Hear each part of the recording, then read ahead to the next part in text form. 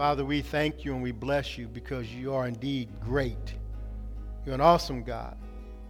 Father, now as we look into your word, I pray that hearts are prepared to receive the implanted word which is able to save souls, God. Bless our hour, God, Holy Spirit, teacher of truth, would you come, pour out your spirit upon us. Bring us wisdom, bring us revelation, bring us truth, that we might grow thereby in it. In Jesus' name, amen. Amen. You may be seated. We're in the book of Galatians, chapter 3. We're going to do verses 1 through 14. One of the little ones, when they came in and she sat down next to me, she said, "Wow, your head is shining."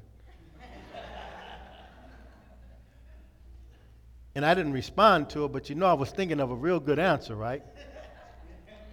So while we were worshiping, I came up with one. You guys are familiar with the Shekinah glory, right? That's what that is.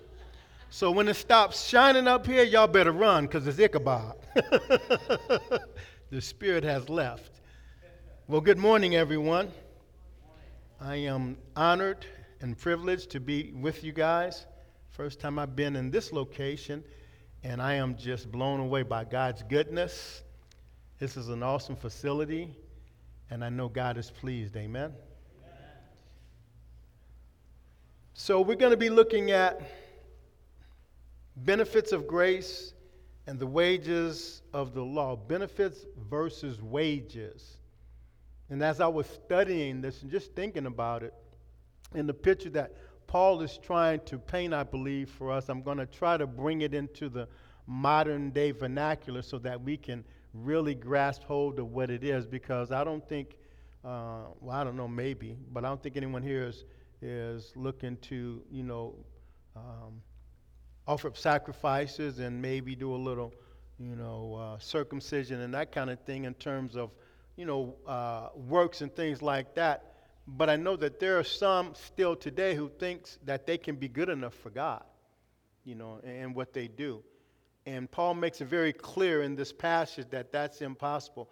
In the song that we sang, Nothing But the Blood of Jesus, it's nothing but the blood. It's the blood and only that. It's the substitutionary atonement that God sent in the person of His Son, that sinful man could stand before a holy God.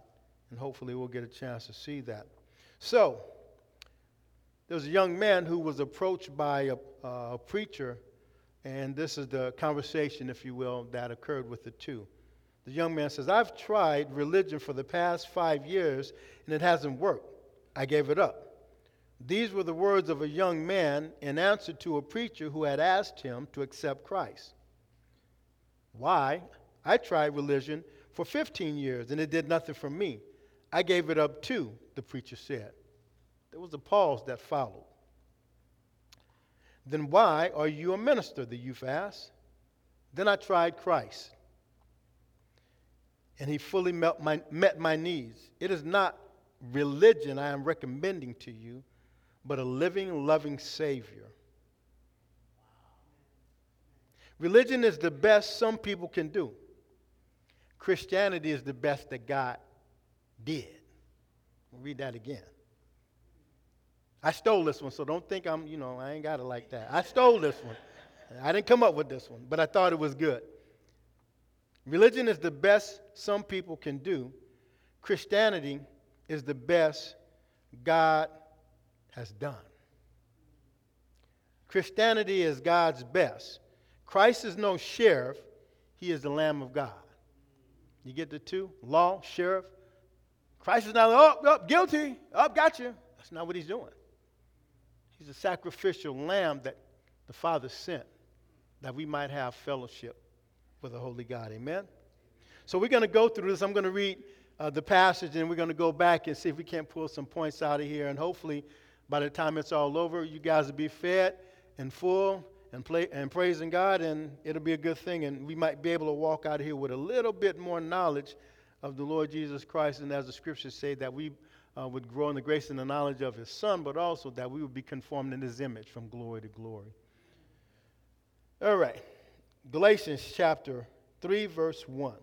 "You foolish Galatians, who has bewitched you, before whose eyes Jesus Christ was publicly portrayed as crucified?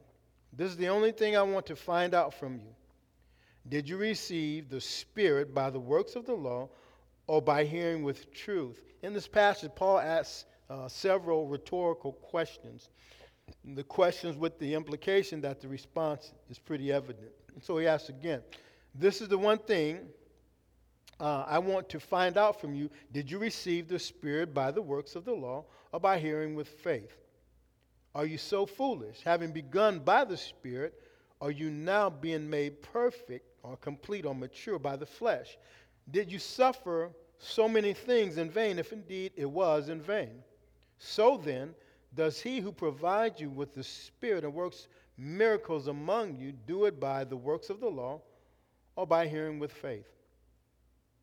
Verse 6, even so, Abraham believed God, and it was reckoned to him as righteousness. Therefore, be sure that it is those who are of the faith who are sons of Abraham. The scripture, foreseeing that God would justify the Gentiles by faith, preached the gospel beforehand, saying, all the nations will be blessed in you.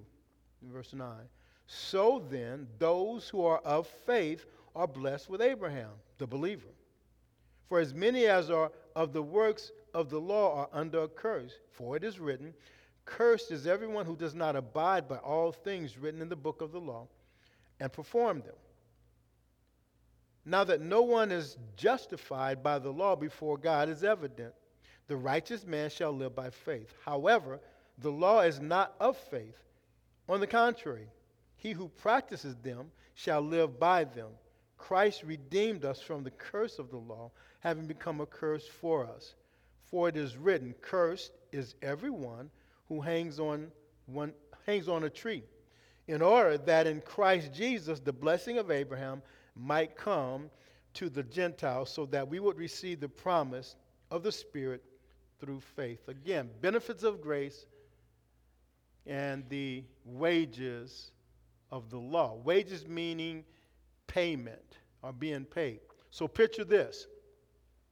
You have two options. Someone wants to give you, if you will, benefits. They're good benefits. You don't have to do anything. All you have to do is receive them. By the same token, you have an individual that's going to offer you the same benefits, but you got to work for them. Now, I'm not lazy. I'm not above going out and working, but if somebody's actually asking me to receive benefits for free versus working for them, which one are you going to take? And they're the same benefits, by the way. You're going to take the ones that are given to you, right? The benefits. So think about it. You're a Christian. The Judaizers that were coming in after Paul were not denying the cross. You know what they were doing? They were perverting it. Christ plus, Christ plus, Christ plus. And anytime you add plus to the cross, that's sin. Because you're perverting the gospel. The gospel is very clear. There's only one way to the Father. Jesus said it right. John what? 14:6. I am the way, the truth, and the life. And no one can come to the Father except what? Through me. I am the way. I am the way. So here in this this passage, what we really have is grace versus law.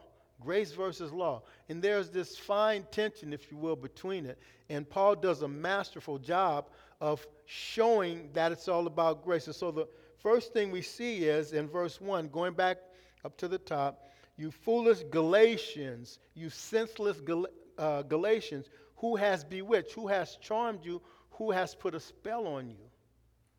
Now, when Paul came, he preached the gospel of Jesus Christ. And Paul was a very good preacher of the gospel.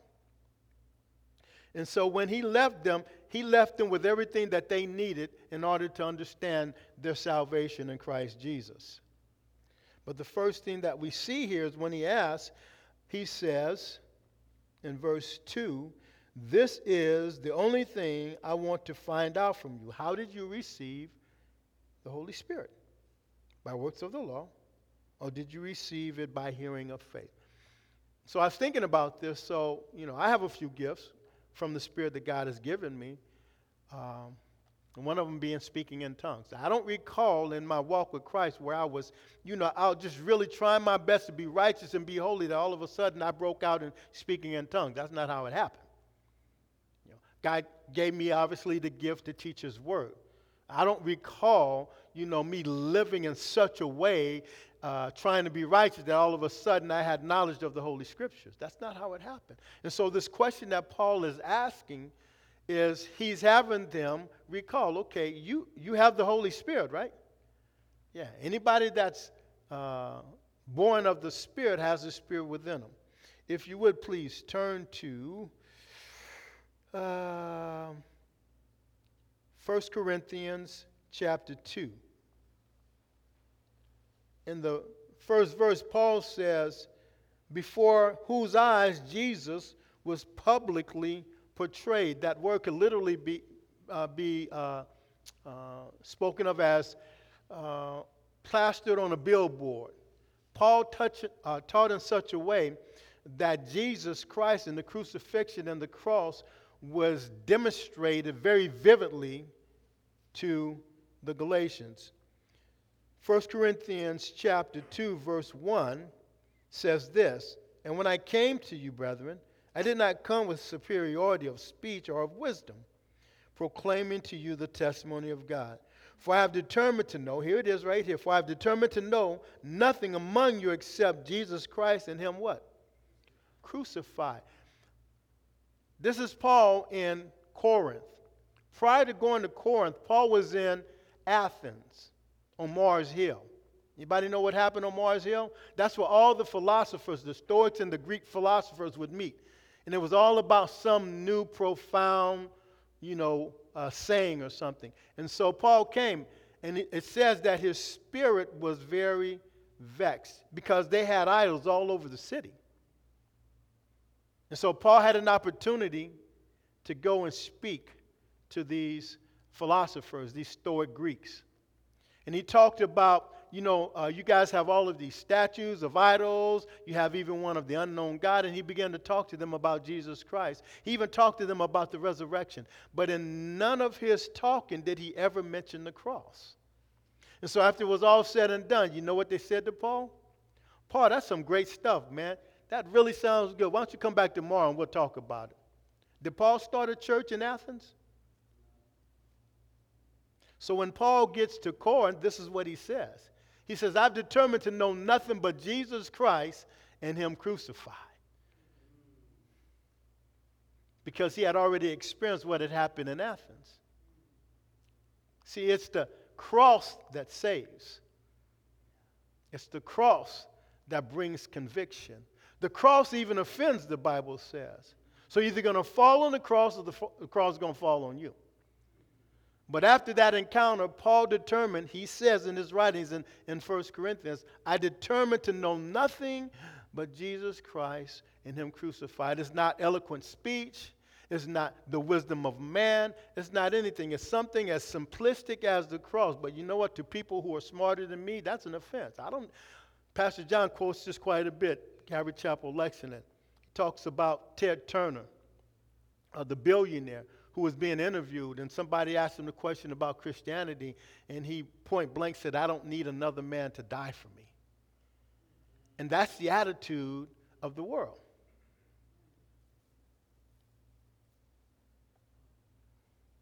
So Paul says, "I know nothing but Jesus Christ and Him crucified." If you would, please go to Ephesians chapter 1. Again, Paul asked the question, how did you receive the Spirit?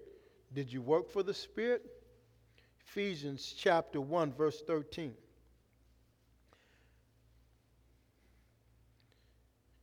"In Him you also, after listening to the message of truth, the gospel of your salvation, having also believed, you were sealed in Him with the Holy Spirit." So think about it. Did the gift of the Spirit happen while you were working for righteousness? Working hard on being righteous and breaking out in healing and laying on of hands and speaking in tongues and prophesying? Did it happen? Paul says in Ephesians it happened when? When you heard the message of what? Salvation. But that was just part of it. What was the other part? And believed. Heard it, now I believe it. Because the word of God is going forth all over this world by the power of the Spirit. As God uses missionaries, as God uses pastors, as God sends people in other countries. But everybody ain't believing. So it's not just the word of God being spoken. That's God's part. What's our part? We got to believe. There has to be this encounter where a holy God meets wretched man, and then God shows him his need for a Savior. And you know what? When you're desperate, you kind of have ears to hear, right? Just a little bit. So he says, after hearing and believing, you are sealed with the Spirit. And so Ephesians 1:13 tells us, and everybody, again, who is born of the Spirit receives the Spirit. That's what this is saying. So think about it in your own experience. How did it happen for you? How did it happen for you? And I think one of the reasons why Paul asked this question is he wanted to personalize it so that everybody could have their own personal experience. Do your own personal inventory. How did you receive the Holy Spirit? Again, was it by the work of your flesh, or was it as God has given as a gift to you, the Spirit? Nope, don't think so. I think it came by, if you will, faith, by me believing in Jesus Christ. Then he goes on to say, in verse 3, having begun by the Spirit, are you now being perfected by the flesh? First thing we see is faith gives us the gift of the Holy Spirit. Now he's asking the question about maturing. That word perfected or being made complete means to mature. Are you working for your maturity? Are you working as you were for your salvation by receiving, if you will, maturity, growing up in the things of God? Again, a rhetorical question for the believers. Faith in Jesus Christ brings maturity. Are you manufacturing your maturity, or are you being made complete by the flesh? And then he goes on to say, in verse 4, did you suffer many things in vain? He's talking about the persecutions that the Galatians received. Did you get persecuted for the fact that you heard by salvation through faith, Jesus Christ, or through the works? Was that a suffering in vain? And then he says in verse 5, so then does he who provides or supplies you with the Spirit and work miracles among you, do it by the works or by hearing with faith? This is an interesting question. So he who supplies you with the Spirit and miracles, does he do it because you've worked hard? Does he do it because you're working so hard at being righteous? That would be an insult to God, wouldn't it be? What I'm telling God is, God, I'm good enough for you to bless me with your Spirit. God, I'm good enough for you to use, and the word among could be translated in, by, or with. So by the Holy Spirit, with the Holy Spirit, God is using you, and you're saying, God, I'm good enough for that. Well, there are days when I don't even feel good enough to stand before God's people and teach. There are times when I don't even feel good enough just to be called a son of God, let alone for him to use me by the power of his Spirit or produce miracles amongst me. That would be an insult to God. Again, I think it's a rhetorical question that the Galatians, if they thought seriously about and contemplated and meditated on, they could see that that's absolutely not the case. It's because of faith in Jesus Christ and all that he's done in my life. And so we see faith brings or gives us the gift of the Holy Spirit. Faith brings maturity. Faith works miracles in God's people. And it goes on to say in verse 6, even so Abraham, the father of faith, believed God, and it was reckoned to him as righteousness. Believe God. That word believe could literally be translated, amen. It was Abraham confirming with God when God produced or gave him the promise found in Genesis 15, verses 1 through 6. So turn to that if you would, please. Genesis chapter 15. We're going to look at verses 1 through 6.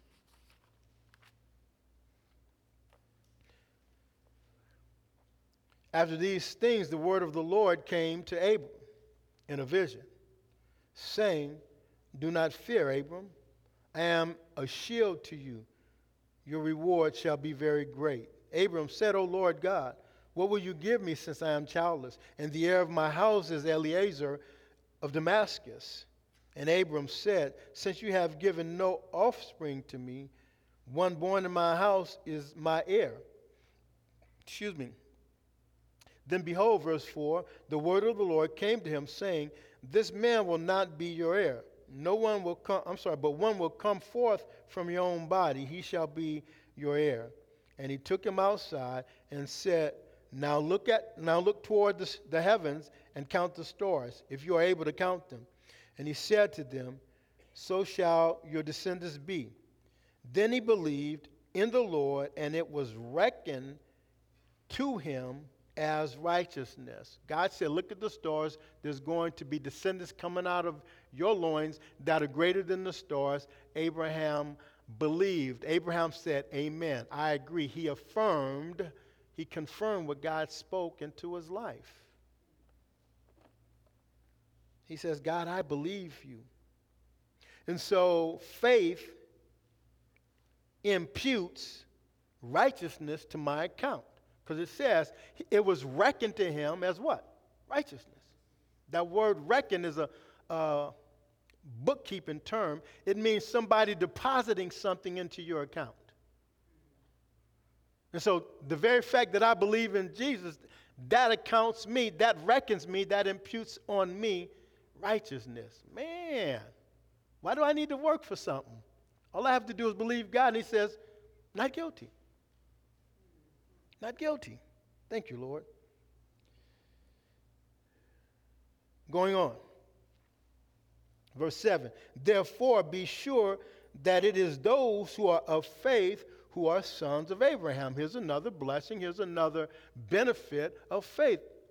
Read it again. "Therefore be sure it is those who are of what? Faith. Who are sons of Abraham." So I get this righteousness, obviously, that I don't deserve, imputed to me. And now I'm brought into the family of God. I receive sonship and faith in Jesus Christ. I am now an heir of Abraham. Spiritual son. Spiritual son. It brings sonship. The scriptures, verse 8 says, "Foreseeing that God would justify the Gentiles by faith, preached the gospel beforehand, saying, all the nations will be blessed in you. So then, those who are of faith are blessed with Abraham, the believer." Verse 10, now this is where we get into the difference between faith and keeping the law. Grace and law. Look at what it says. "For as many as are of the works of the law are under a curse. It is written, cursed is everyone who does not abide by all things written in the book of the law to perform them." So the first thing we see here is that the law is all or nothing. It's all or nothing. You either keep all of it or you've broken them all. Go to the book of James, if you would, please.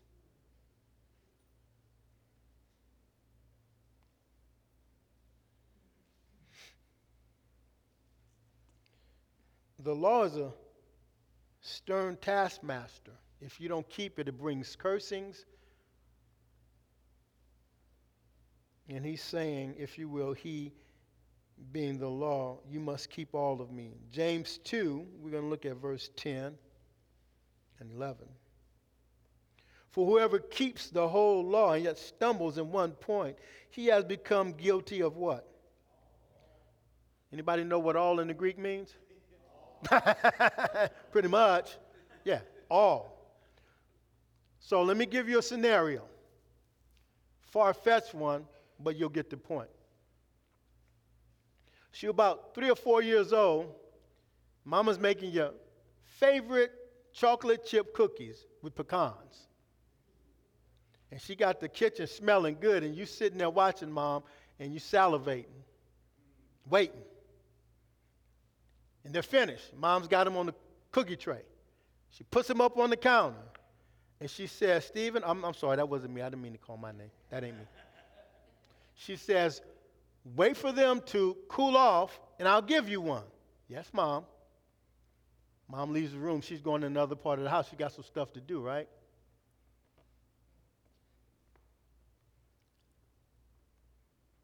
Hi. I thought I told you not to eat. I didn't eat no cookies. You got chocolate chips smeared all over your face. I ain't no cookies, Mom. Guilty? Caught, right? Red-handed. Now, if you did just that one thing and lived your life, the rest of your life, impossible, but let's just say, for instance, you did that, and you never did anything else again, you never sinned, that one act was enough to declare you what? Guilty. Guilty.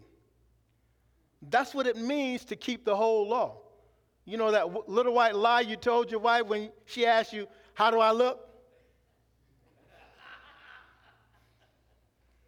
Guilty, family, guilty. Enough to be reckoned guilty. You see how tough the law is? Stern taskmaster. If you're going to live your life by the law, you better keep everything. You know that time when you're driving down the road and you was trying to get to where you was getting to, and it says 45 and you was doing 65, and even though you didn't get caught, you broke the law? Well, come on, somebody. Y'all know what I'm talking about. Guilty. Keeping the law is trying to reckon with a stern taskmaster. It's either all or nothing.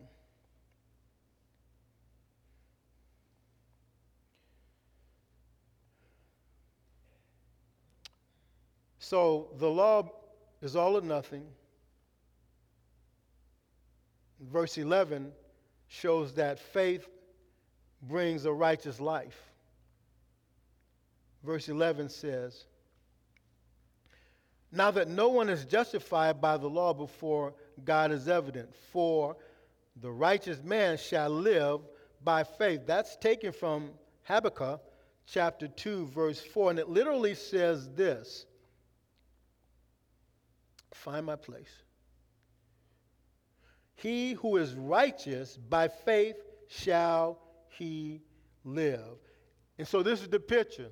Habakkuk was a prophet who the Lord used to speak what he was going to do, what the Lord was going to do to his rebellious Israel. He showed him through visions and through words that God was going to use an evil people, the Babylonians, to punish his people. And Habakkuk couldn't understand that. God, how are you going to let that happen?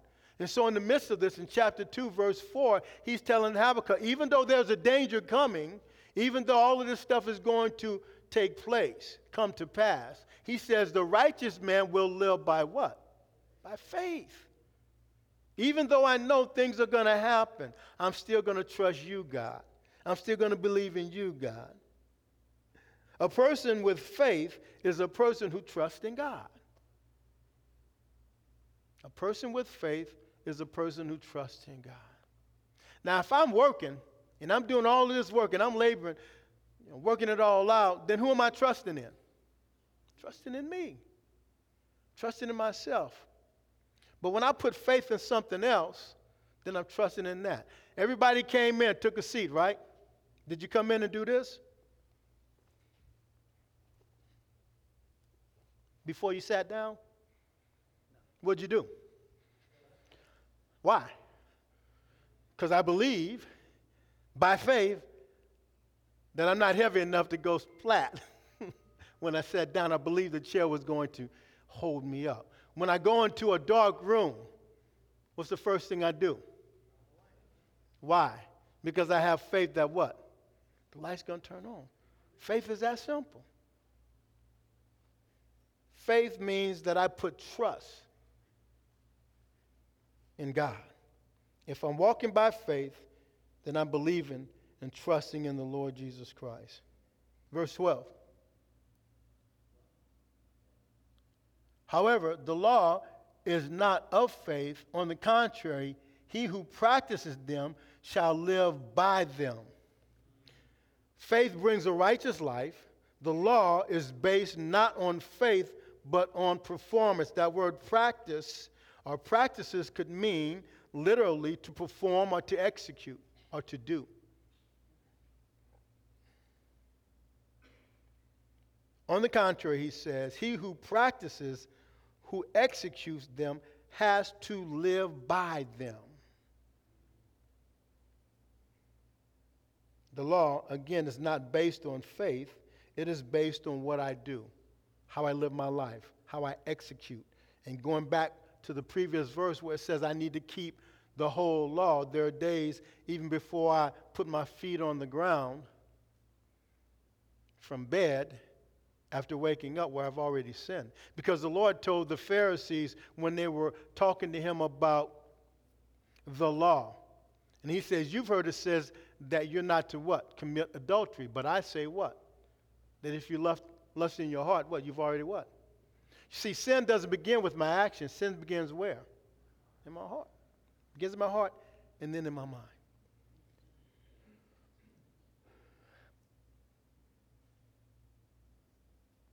In verse 13, Christ redeemed us from the curse of the law, having become a curse for us. For it is written, curses everyone who hangs on a tree.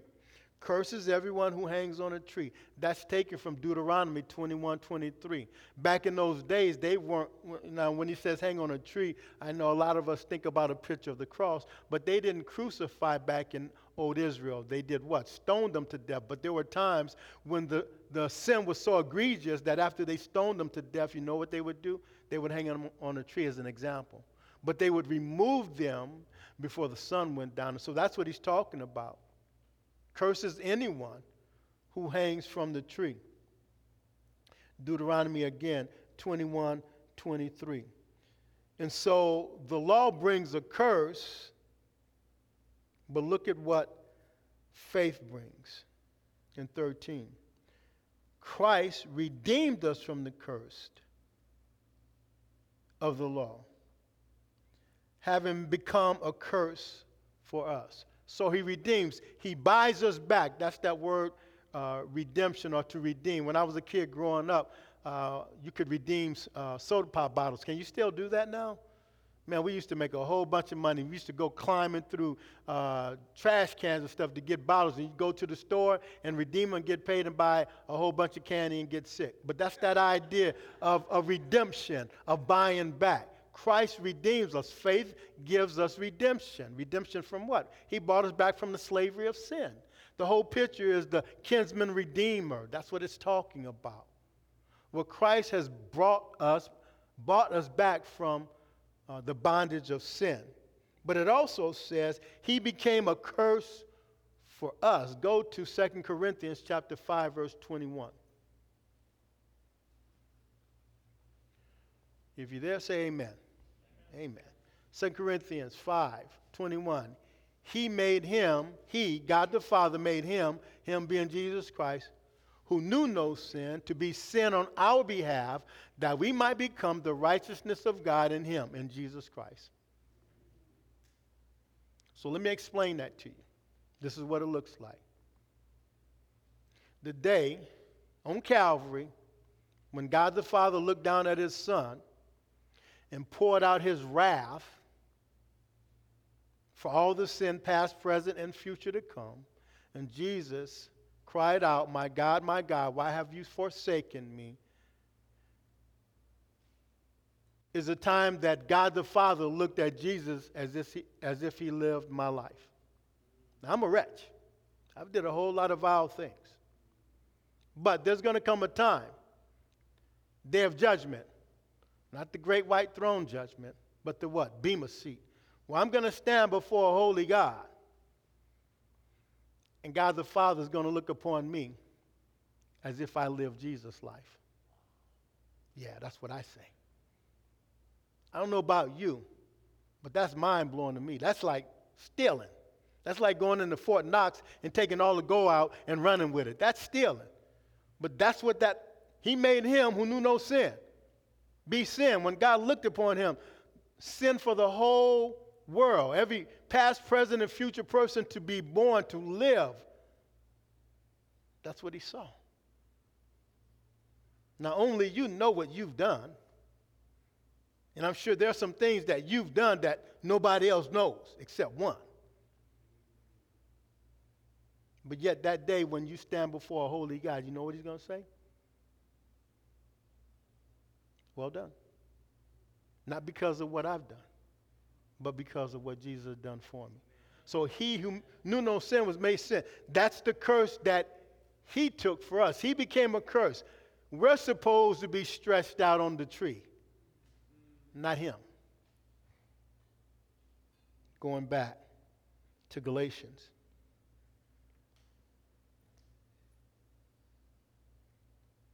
So faith brings redemption and atonement, substitutionary atonement.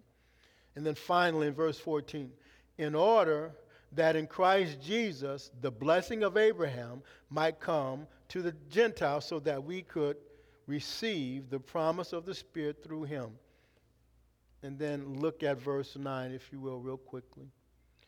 So then those who are of faith are blessed with Abraham, the believer. Two words in both of those passages that I want us to look at. Blessed. Blessed. Faith brings blessings. Faith brings blessings. Look again at it. In order that Christ Jesus, the blessing of Abraham, might come. And then in verse 9 it says, so then those who are of faith are what? Blessed. So faith brings blessings. The curse is of the law. Law brings cursing. So which one are you going to pick? You going to try to work your way to God? That's a hard way to go, ain't it? That's a hard way to hoe. That's too hard. Ground too hard. There's a U-turn for Christ. I'm the pastor of U-turn for Christ, Lexington, but there's a U-turn up in Tennessee. And anybody been to Tennessee? Anybody ever tried digging in Tennessee? Tennessee got some serious ground. It ain't no joke. And part of the ritual, if you will, if you're disobedient, you turn for Christ, if you have to go out back, you have to dig a 5x5 hole. Well, them guys that be digging in Tennessee, woe unto them. That's some serious slate out there, man. When you get a pickaxe at night and you start pounding, you know what happens? You start seeing sparks. For real. Is that serious? Yeah. That's like trying to work to God through the law. That's some serious work. However, by the grace of God, through faith in Jesus Christ, we receive all the benefits. Real quick, what are the benefits? Faith gives the gift of the Holy Spirit. Faith brings maturity, completeness in my life. I grow in the things of God. Faith works miracles in God's people. Faith imputes righteousness to my account. I'm declared not guilty simply by God putting into my account through faith. Faith brings sonship. I'm now son of Abraham, but also joint heir with Christ Jesus. Faith brings a righteous life. The just shall live by faith. Faith brings redemption and atonement. Faith brings blessings. The law, on the other hand, it's all or nothing. The law brings cursings. So in closing, if you had to choose, which way would you go? Would you take your chances on you being able to perform well enough to stand before a holy God and say, how you like me now? Or would you just take that free gift of salvation that he has so graciously bestowed upon us at the expense of who? His son. It's called grace. Salvation doesn't cost us anything, but it cost somebody everything they had. Grace, the acronym. God's riches at Christ's expense. Let's pray. Father, we thank you and we bless you, God, that through Paul, the Apostle Paul, speaking to us in the book of Galatians, we see very clearly, Lord, that there's no way that sinful man could ever attain or achieve a righteousness that would in any way compare to the keeping of the whole law. We thank you, God, that Christianity is your best. And we realize, God, that religion is our best. And Lord, we don't want religion. We want a personal relationship with a living, loving Savior who came and died for our sins. And we thank you for that, God. And we ask, God, that if there is anyone here that doesn't know you, Lord, that you would use this as an opportunity, Lord, to draw them unto yourself. And God, that you would use this word to speak into their hearts, Lord God, and show them, Lord, that there's nothing that they need to do except to believe. And that word means to put faith, trust, and confidence in the work of the cross. We praise you and we thank you, God, and we give you glory. In Jesus' name, amen. Amen.